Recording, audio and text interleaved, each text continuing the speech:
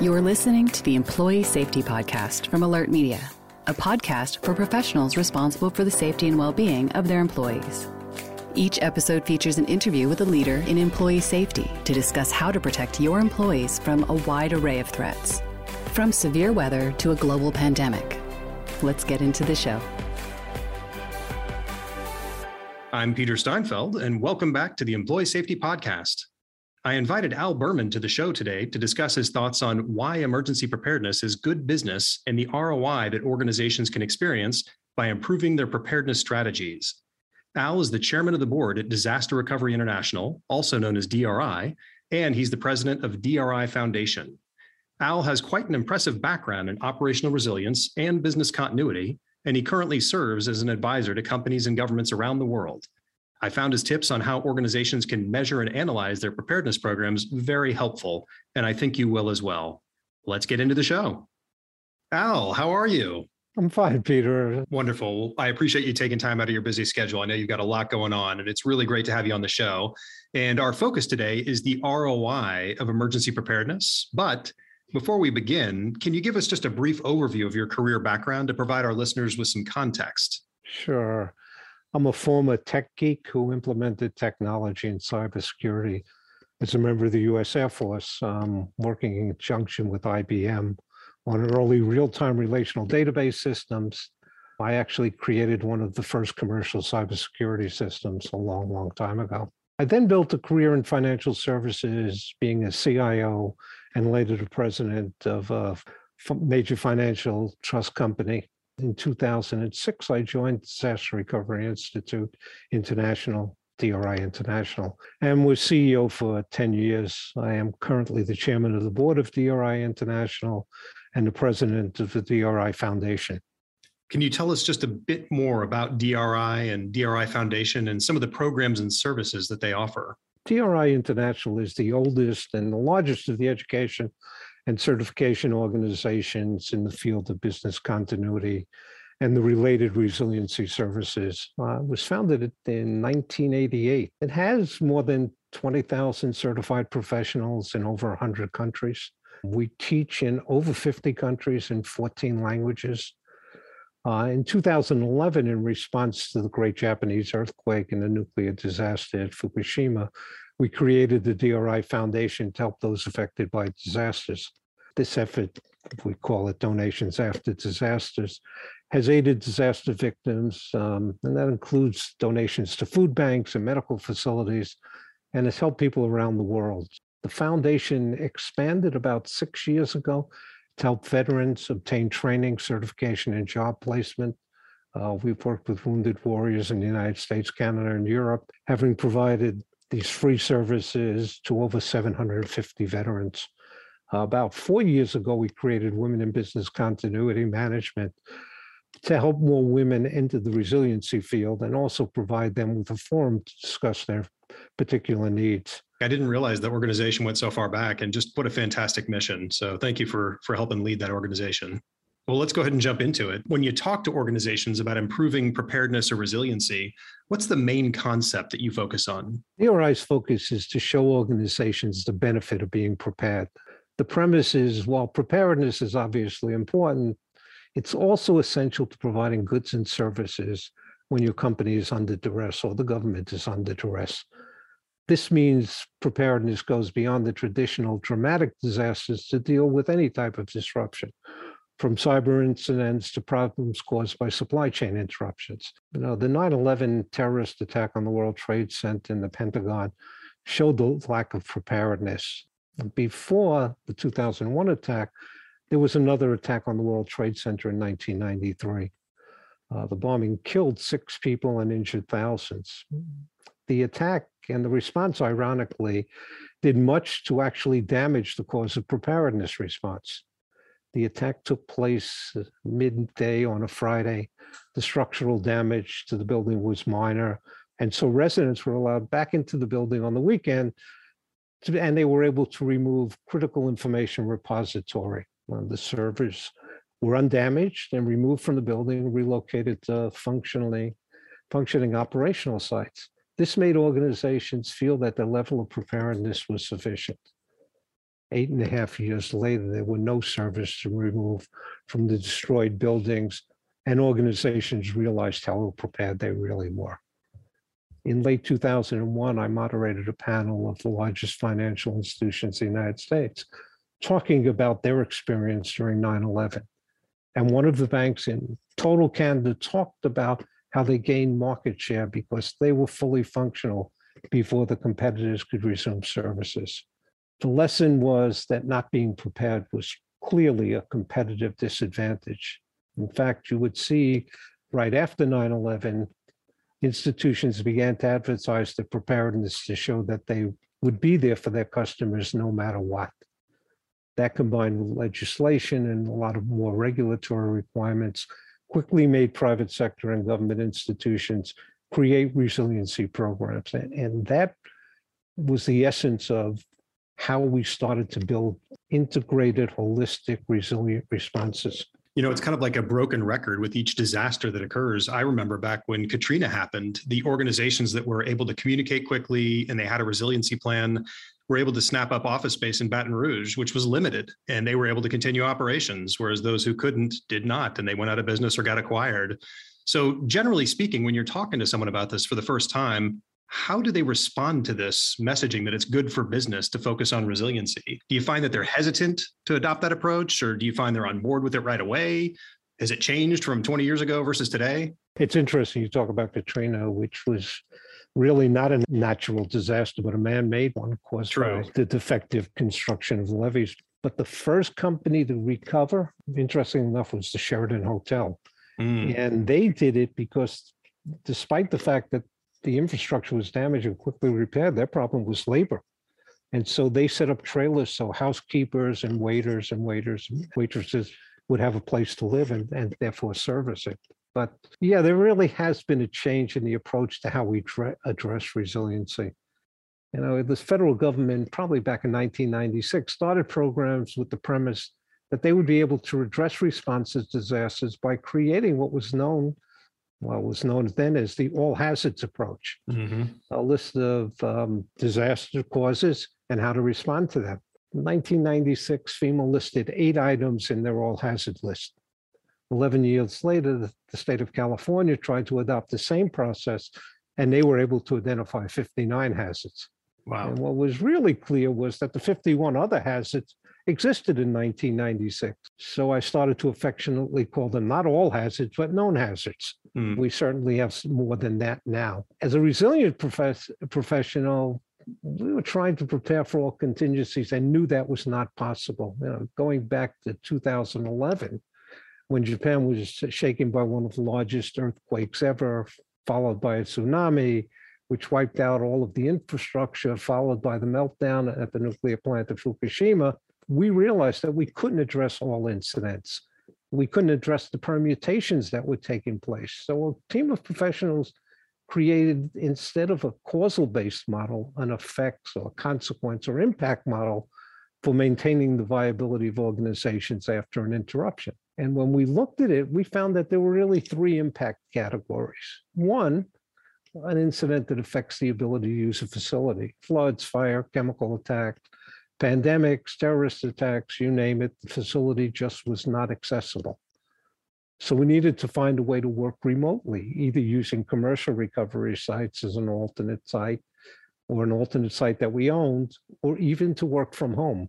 And so those people who followed this model when the pandemic hit realized we could not use the facility because people wouldn't travel to it. And so they were much more prepared to work at home. The second category was an incident that affected the production resources, supply chain, personnel, outside contact like financial institutions. Think about the dramatic incidents like pandemics, or less dramatic ones such as transit strike, the supply chain shortages we're seeing today, or even labor strikes. So the idea of looking at all of the resources and components that were necessary to conduct business or to serve municipalities, we were able to start to look at those chains and say, if something was affected, what would we do?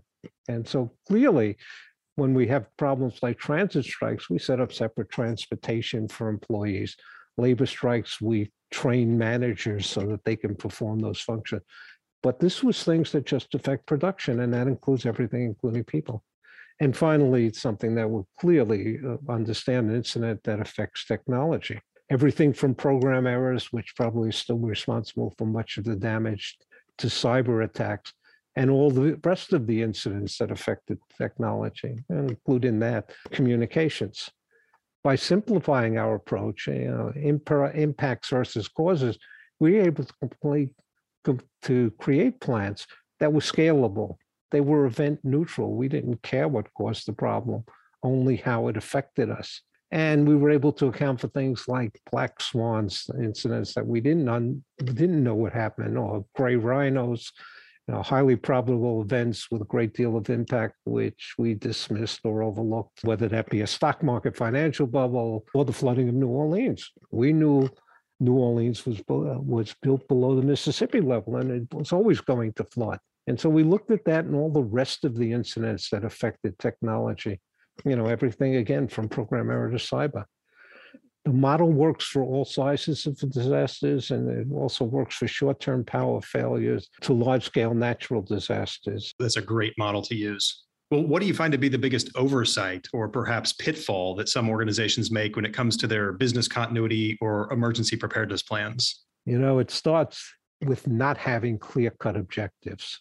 Without having a specific set of targets, it's impossible to construct a solution. The objectives have to come from, or at least be accepted by the C-suite or other managing personnel. The plan has to reflect these goals. A short example, it's a personal one. I was proposing a project, a business continuity resilience project for a large corporation. And I had a meeting with the CEO, and he said he only had one question. And he said to me, "Tell me what you intend to accomplish." And I rattled off 5 objectives. I said, you want to maintain excellent customer support, provide financial controls and stability, et cetera, et cetera. And he looked at me and he said, "Wow, that's exactly what we want." And I sort of laughed at him and said, "I'm really not that smart. I just read your company's mission statement, which is over your left shoulder." And he looked me straight in the eye. He said, "You really are that smart." He said, every other one of your competitors sat in the same seat, and no one bothered to read me my mission statement. So clearly you want to build something that fits with the culture of the organization. It's objective. So start with clearly defined objectives that make sense in the context of the organization you're trying to protect and have been agreed upon by the authorized authority. It allows you to set this common ground for everything. It's a level set. And if you accomplish this, you'll have a very successful conclusion. If you don't do this, the resulting project, no matter how good, may not meet the expectations of the person who oversees the project. It's the most important thing you ever do in management, and that's to manage expectation. It's so important. When everybody knows what to expect and you're always on the same page, it's much easier to measure progress and success. And with that in mind, what should an organization measure or analyze in their preparedness programs to determine their effectiveness? The KPI, the key performance indicators, should be the same as those of the organization. Is the response effective? Does it, in our case, can we test it and show that it works? Is it current? Do we really have an update procedure so that we know that it meets the current needs of the organization? Things that organizations do all the time. They want to make sure that policies and procedures are current and the way they produce is concerned. Does it include an awareness program so everyone knows what to do and how to do it, even if it means they do nothing but stay out of the way, which sometimes won't happen in organizations because people don't know what they're supposed to do. And the true measure is, does it meet the objectives that we discussed previously? Because that is the true test of success. Did we accomplish what we said we were? And then, well, one last thought is that effective resiliency must be embedded in day-to-day operations. It can't be retrofitted so that when it is executed, it doesn't require unusual measures. But those that are ingrained in the fiber of the operation, I've watched organizations try to retrofit resilience, and it goes counter to everything they're doing. So organizations know now this has to be built into the process. And so it's always updated. People are always aware of it. The procedures match what the objectives of the organization. They change with changes in the organizations, acquisitions, things like that. We talk to organizations about making sure that you embed those into what you're doing. Well, this is a big one I've wanted to ask you, which is, it's on a lot of people's minds. How can organizations see the ROI of this business strategy? And what are some of the intangible benefits? Everyone struggles with that, trying to get executives to sign off on investing in emergency preparedness and business continuity. Yeah, so let's discuss why business continuity is so important. And let's start with small and medium-sized businesses, and we'll move our way up. I spend a lot of time talking to that market, small and medium-sized businesses, and I don't try to scare them. There are enough people who do that. I do not tell them that preparedness is good because it's lip service. I talk about business. Mm-hmm. I start with the typical question is, do you know what small and medium-sized businesses want to be? Well, they want to be medium and large-sized businesses. And the way to get there is for their customers to know that they will always be there to provide their goods and services no matter what.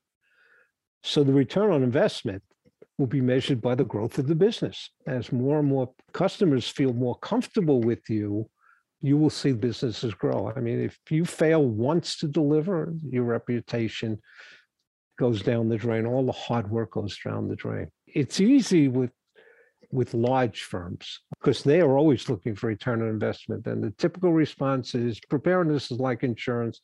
You have to pay for it whether you use it or not. Several years ago, I was working for a healthcare organization as the program director. I was a consultant, and the CFO knew about my insurance background. And so one day I was walking by his office. He called me in to ask me about increasing his business interruption insurance from $35 million to $50 million per event. After all, the revenues were over $2 billion. First of all, I had to explain to him that business interruption insurance covers profit, not revenue. And based on his financial, the increase was unwarranted. I further went on to explain that the preparedness plan substantially reduced the financial losses that they were expecting. And therefore, based on the plans, I suggested we reduce the business interruption insurance to $20 million from $35. I also explained to him it'd save about $700,000 a year in premiums. I also said that I should get a 10% of the savings. I learned a valuable lesson that day. Negotiate your fee before giving somebody the solution. But they did take my advice, and they did save $700,000 a year because of the program. Purely ROI. You invested $250,000 in a program that saves you $700,000 a year. Why wouldn't you do that? Yeah. And it's hard savings. It's budgeted money. It's hard saving. Taking into consideration the effectiveness of your preparedness plan, and your insurance company can actually provide that much sought after ROI. Just one quick note. A consulting firm I know of just signed a $3 million contract to do exactly that. They hired a resiliency professional to look at their insurance and their plans. Based on the preliminary findings, the company estimates it's going to save about $100 million in premiums over 10 years, over the next 10 years. That's an ROI. Yes, it is. And that's the thing if you can talk, we'll have a longer discussion later, but if you can talk to people about real money and not say, well, it's the platitudes of safety and those things. They already know that. They already have security in place to do that. Your job is to say, look, you can save hard dollars. You save $100 million over 10 years. It's a pretty good ROI. Yeah, I like the mindset here is to approach not looking at the money you're spending as expenses, but as an investment. Approach it like you would any investment. And it absolutely turns around how business people look at this. Oh, it's absolutely true.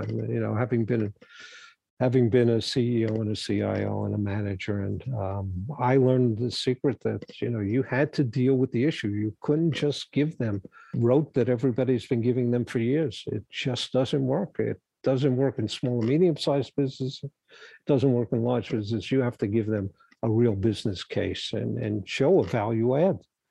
And once this large company looked at what we were doing, they said, oh my God, why wouldn't we do this?